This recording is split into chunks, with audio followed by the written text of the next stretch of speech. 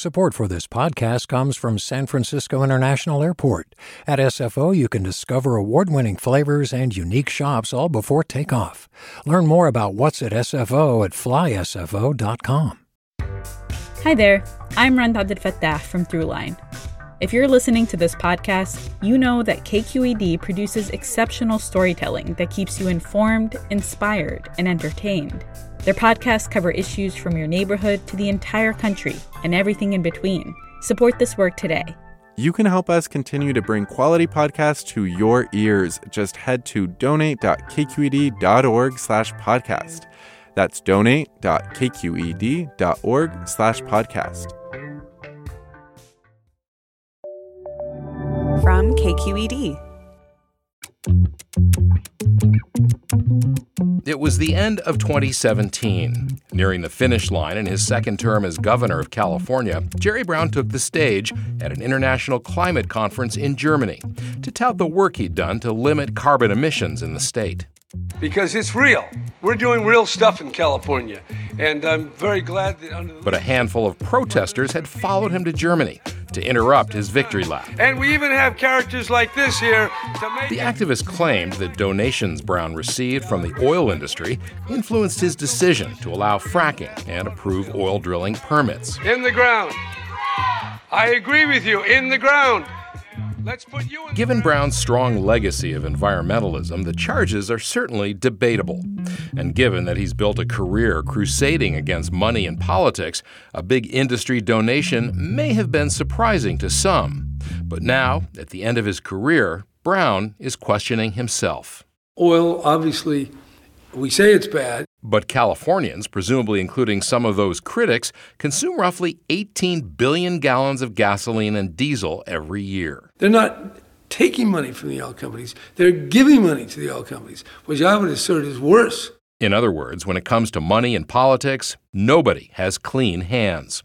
And so the lesson Brown has learned is one from his father, Governor Pat Brown. If it's legal, my father used to say, you can't sprinkle holy water on campaign money. From KQED Public Radio, this is The Political Mind of Jerry Brown. I have a political mind. How clearly do you see? How good is your eye? Get the ins out and to get the outs in. What wouldn't happen but for me? But for me. I reserve the right to think for myself. Hi, I'm Sasha Khokha, host of the California Report magazine. Every week, we bring you stories about what connects us in the giant, diverse Golden State. Because what happens in California changes the world. I love this place. We were once seen as like the place to be, California. The land of milk and honey. That's where you go to Sunshine State, but we just have challenges right now. KQED's California Report magazine. New episodes drop every Friday, wherever you get your podcasts. Hey, it's Glenn Washington from Snap Judgment. And if you love what you're hearing, and I know you love what you're hearing, please consider becoming a KQED member.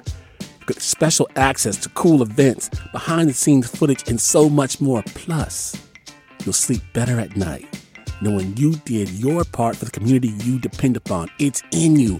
Please be in it. Visit donate.kqed.org/podcasts to sign up now. That's podcast with an S. Thanks. You're listening to The Political Mind of Jerry Brown. I'm Scott Schaefer, Politics and Government Editor for KQED. In this episode, we'll explore Brown's return to the political limelight and his evolving views on money in politics. Getting money out of politics propelled his third insurgent run for president in 1992. But in his last two terms as governor, Brown took a very different approach, bringing in big money contributions from across the ideological spectrum. As we've learned, Jerry Brown's relationship with the issue of money in politics goes way, way back. The average taxpayer is not going to get a square deal. The special interests are going to get favored treatment. That's just the way In the it is. 70s, Brown became Secretary of State and then governor by promising to reform California's system of campaign finance. But those issues were in the rearview mirror by the end of our last episode when Brown lost his political eye and his run for the U.S. Senate in 1982. For the next 6 years, Brown would be out of politics. And in 1986, he decided to leave the U.S. in search of enlightenment. I went to Japan as part of my general quest. Brown journeyed to Kamakura to study Zen meditation and find a nice quiet place to write a book. Simple, pure environment of sitting in a very nice, clean Japanese zendo. Rice paper windows looking out on a lush garden. With a nice tatami mat and the black cushion. That path to enlightenment, okay, that's one thing. Now what about Calcutta? What about the streets of Calcutta? Brown's next stop would take him to the slums of India. I want to see how enlightenment works in another venue. That venue is where the former Jesuit seminarian spent 3 weeks with Mother Teresa, a hero to many for her work on behalf of the poor and sick in early 1988. Mother Teresa was this saintly kind of figure, and I'm interested in that. What is holiness? What is sanctity? Does it exist? What should it look like? So certainly I spent a good part of my life chasing after that. So if there's somebody who says that person has it, I want to go talk to him. By the time Brown returned to California from his time with Mother Teresa, he'd spent half a decade doing political penance. His next step was a very far cry from vows of poverty or Zen meditation. He decided to run for chair of the California Democratic Party. He was living in L.A. at the time, but based on party rules, the next chair needed to live in Northern California. I said, well, I'm not ready to move back north, so I'll move back, sell my house, and become party chairman. In our dozens of hours talking to Brown, we noticed that he often makes these momentous decisions sound so matter-of-fact. Like, of course I'll uproot my life so I can stoop to an unpaid inside baseball position like party chair. But Brown wanted to get back in the game, and he easily won the spot. Here I am as a chairman of the Democratic Party, attempting to build a powerful party institution. When Brown took over the party in 1989, California had a Republican governor in George Deukmejian and a Republican U.S. Senator, Pete Wilson. And as I tell anyone who will listen, building a powerful Democratic political party is an unnatural act. Brown realized that to build a powerful political party, he would need money. But unlike when he was governor, there wasn't a whole lot to the party chair job besides raising cash. As governor and candidate for president, yes, I raised money.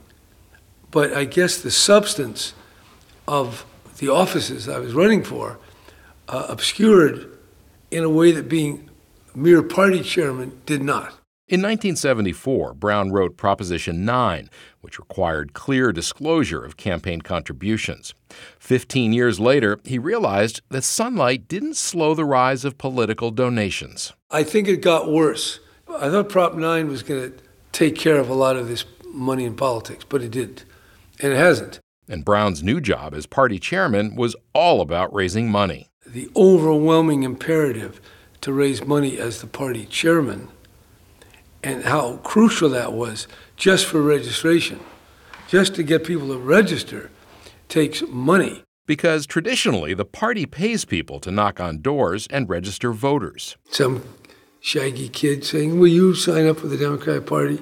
That's very ineffective. Brown had a more romantic idea for registration, one that harkened back to the farm worker movement. One of Cesar Chavez's organizers, Marshall Gans, convinced Brown to apply grassroots organizing tactics to register voters in every part of the state.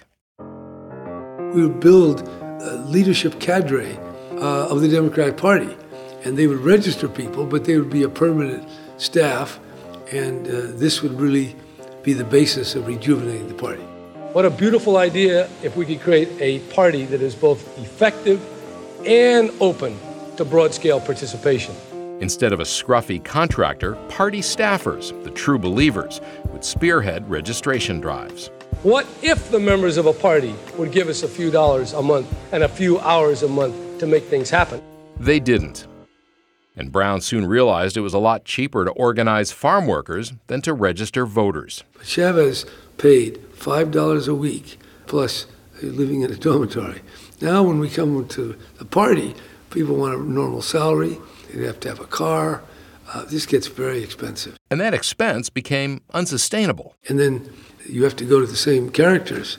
Who provides the money? The companies, the trade groups, and the unions, and rich people who like to do things in politics. And the party is not a hot ticket. Brown's point is that inside party politics don't get the blood flowing. Donors would rather give to an exciting candidate. The extensive voter registration effort that Brown had planned for the 1990 election was turning into a pipe dream. By the time we got to May of the November election year, the budget was looking like it was going to be $1 million a month. I could not raise that. And again, this was another one of these somewhat utopian ideas. And there was no fairy tale ending. Furious that the Democrats did not fare as well as expected in last week's elections, Assemblyman John Burton is asking fellow Democrats to fire former Governor Jerry Brown as state party chairman. Now, many feel Democrats underperformed in the 1990 election, headlined by Dianne Feinstein's loss to Republican Pete Wilson in the governor's race. And party leaders like John Burton found a convenient scapegoat, Jerry Brown. Well, I didn't run for party chairman saying that I was going to raise all this money and put together the greatest grassroots organization in history and have a great registration drive. That was Jerry Brown. In early 1991, Brown resigned as party chair. He had realized a hard truth about fundraising. People just don't get excited about funding the nuts and bolts of democracy. Big donors would rather give to individual lawmakers than pay for voter registration for a simple reason. Elected officials have the ability to make decisions on issues important to donors. They have life and death on a lot of things. Like the power to kill, pass, or change a bill. So that power then is translated into donations into the party and then feedback into the elections. That's the way our wonderful system works. But it's very legislative, bill-oriented, even though there's never a complete tie-in. In other words, there can't be a direct quid pro quo for donations. As party chair, Brown had seen inside the guts of the modern political system. That experience gave me a front row seat in the way elections are run. The enormous need to accumulate, save, and then transfer money, that was really the launch pad for going against the whole system, which could only be done by changing the regime in Washington. So, in October of 1991, Brown set out to do just that. I'm here in Philadelphia to stand as a candidate for the President of the United States. He argued that until that unspoken quid pro quo between donations and political action was broken, nothing would change. The quid pro quo couldn't be any more straightforward. The legality of the barter can't mask its inherent corruptness. When you think of your three runs for president, 76, 80, and 92, what do you think distinguishes 1992? More of an attack on the status quo, clearly. And not raising the money. That's huge. Most candidates are spending a huge amount of their time talking to people with money. Instead of doing that, Brown adopted what was, at the time, a unique fundraising strategy. The first idea was to only accept donations of $100 or less. I'm the one that came up with the $100 limit idea. Talk about it. It happened at my house. Jody Evans was the campaign manager for Brown's 92 run for president. I remember when he turned to me, he said, 250? No, I said, it has to be 100. It has to be something everybody can do and everybody feels equal in. He's like, how are we going to do that? And he was like, can we do it? And I'm like, yeah, it'll work. It'll only work if it's $100. If it's $250, it won't work. It seemed impractical, but it was more memorable. So you could remember $100. That's the reason why. That was the main thing. Well, communication is the main thing, right? And you got to keep it simple. The second breakthrough idea was a hotline where people could call to donate or volunteer. 1-800-426-1112. 1-800-426-1112. 426-1112. Call it. I mean, the 800 number really helped. It became such a cultural gimmick that had never existed before. It even made it to Saturday Night Live. And if you agree with me, call my 800 number, and it's 1-800, not flaky. I mean, what Jerry was saying was so radical and so right on that it became a cultural phenomenon. So that was really a way of telegraphing the idea that big money was destroying the country, and we, the people, would have to take back the country. And that was a good thing because it's been picked up by more than one candidate. Or were you taking it back from who? From the special interests, the Confederacy. The Confederacy. That's where Brown argued all this big money was going. And he packaged that idea, the forces he was running against, in his 1992 campaign slogan. It's a confederacy of corruption, careerism, and campaign consulting. As he kicked off his long-shot campaign, Brown tied all of the country's problems, unemployment, healthcare, corruption, to the influence of money. And money has been the lubricant, greasing the deal. Incredible sums. Hundreds of millions of dollars. It's the money. The money that's going into this thing is coming from a few people. And that few money, that from the very powerful people, are buying these campaigns. They said, you can't run for president and only take $100 and only take $50, have an 800 number. I mean, what are you doing? You hawking knives in the middle of the night? We're inviting the American people to take back their government that was ripped apart from them and to take it back so it serves them. Brown had entered the campaign as a massive underdog, and he finished last among the 5 major candidates in Iowa and New Hampshire. But the shoestring operation that Jody Evans was running allowed Brown to hang around in the race, while more expensive campaigns dropped out. You know, we had no staff. Everything was volunteer. People got stipends. And it was really whoever showed up, you're doing it. It was pasted together. We have nothing. But people were so passionate. As the campaign continued, Brown did best in smaller states like Connecticut and Vermont, where grassroots activism could compete against better-funded opposition. Because that's what we were plugging into. We were plugging into the grassroots issues. And so they already had their networks, and so that's where we would do well. By the spring, only 2 candidates were left standing, Brown and Bill Clinton, who was closing in on the nomination.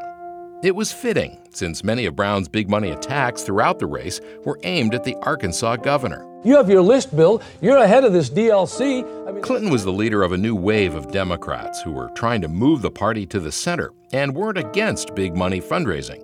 You were the link between the money and the politicians. That's what you've done for 10 years. But not all of the swings Brown threw at Clinton landed. The most memorable moment of the primary came at a March debate in Chicago, when Brown launched another attack at Clinton's financial dealings. He is funneling money to his wife's law firm for state business. That's number one. Number two, his wife's law firm is representing clients before the state of Arkansas agencies, his appointees. But Clinton was ready with a counterpunch. You ought to be ashamed of yourself for jumping on my wife. You're not worth being on the same platform. I'll tell you something, Mr. What do you remember, about that moment? I thought Clinton was pretty clever because he shifted it from him to his wife, and attacking a woman is not a nice thing. So I thought he must have practiced that. He probably had more practice. He did have more practice than I did. And he was good. He was smart, even though my central charge was correct. As that was happening, did you think? What? Well, I don't know. Like, no, look. I was surprised. He was good. He was forceful. I was as forceful as I could back to him, but it could have done better. Probably needed more practice. I would say practice makes perfect. Ultimately, Jerry Brown won nearly 600 delegates, a far cry from the more than 3,000 that Clinton racked up with wins in big states like New York and California. Even after losing to Clinton, Brown continued his crusade against big money throughout the 1990s. Live from Oakland, California, it's We the People with Jerry Brown. Brown moved to Oakland and began hosting a radio show called We the People. Welcome to another edition of We the People. This is a radio program dedicated to exposing the follies of the political class, that privileged and arrogant group that runs our country like a private club. And it was in Oakland, toward the end of the decade, that it seems Brown's thinking on the influence of big money began to shift. As Brown tells it, when he was running for mayor of Oakland, he again limited donations to $100. So you go around and you have fundraisers for $100. But the lower amount didn't stop the same groups from trying to peddle their influence. And it's the same people show up. The developers, you raise $20,000 instead of $50,000. In other words, you can take out the money, but you won't be able to take out the influence. It's the same people wanting the same things, and it feels identical. Brown carried this new skepticism of taking on money in politics for the rest of his career. After 50 years in the game, he's no longer the crusader calling for more disclosure of campaign contributions like he was in the 70s. Of course, the trouble with making it transparent, then everybody sees the money flowing, and it makes it feel worse. So the press loves transparency because you get clicks out of it, and you get sell papers. We've all heard politicians demand more transparency around money and politics, arguing that it will restore public confidence. But it has the exact opposite effect because it reveals all the foibles and flaws and warts of the system, and it just undermines confidence all the more. So that's a paradox. When you assess Brown's recent record taking on money in politics, it's fair to wonder if all that crusading back in the day was just political opportunism. As governor the second time around, Brown vetoed efforts to strengthen the Political Reform Act he wrote back in the 1970s. And in his ballot measure campaigns and run for re-election, Brown took in big money from across the political spectrum. Oil giants, unions, insurance companies all pitched in. Today, Brown questions the trend of candidates swearing off money from particular sources. In some ways, it's risen with identity politics. There's some money is not as clean as other money. I guess they say that. Really, it's so hard to raise money from almost all candidates. Any money you can get is great. The only reason you wouldn't take it is you think your opponent could use it against you and it would cost you more in votes than you would earn in votes with the money you got. So I don't think it's much principle involved. The lesson Brown has arrived on is one from his father, Governor Pat Brown. You can't sprinkle holy water on campaign money. It just is what it is. If all campaign donations are tainted in some way, there's no use turning away money that could help you win. As a former Jesuit seminarian, the holy water comparison seems to resonate with Brown. Holy water is used in the Catholic Church. You touch your fingers into the holy water and you cross yourself, and the holy water in some way is leading you closer to God, okay? So the campaign donations are not going to lead you closer to God. It may lead you closer to your election. It's a long way from the Jerry Brown who wrote the Political Reform Act and the Money is the Root of Evil campaign of 1992. But even during that crusade against money in politics, Brown says he could never quite figure out how a different system would work. I think I said at one point, they must go. It's time for them to go. Kind of referring to the whole Washington elected establishment. But then the question is, how would it work? I never really figured that out or came to a conclusion. What is the alternative? Coming up on the political mind of Jerry Brown, a return to local politics. Who ever heard of a politician seeking lower office? Well, who ever heard of a politician like Jerry Brown? We'll explore Brown's 8 years as mayor of Oakland. I liked being in Oakland. You didn't have to jump on a damn plane. You'd see the neighborhoods. It was very grounded and very real. City government gives Brown the opportunity to get hands-on with issues like housing, policing, and education. I don't think there are many elected officials who take such direct action. Direct action, Jerry Brown style. Well, he always liked to say that being governor was like flying at 35,000 feet, but as mayor, you're on the street level. But the direct approach didn't always win over Oakland residents. He thought this was just easy, like almost asking a rhetorical question, well, how hard can it be, to educate kids? How hard can it be to organize a school? Getting closer to the issues didn't always erase Brown's blind spots. He did have a blind spot to the cultural issues in our police department and frankly in all police departments. I'm Scott Schaefer. That's next on The Political Mind of Jerry Brown.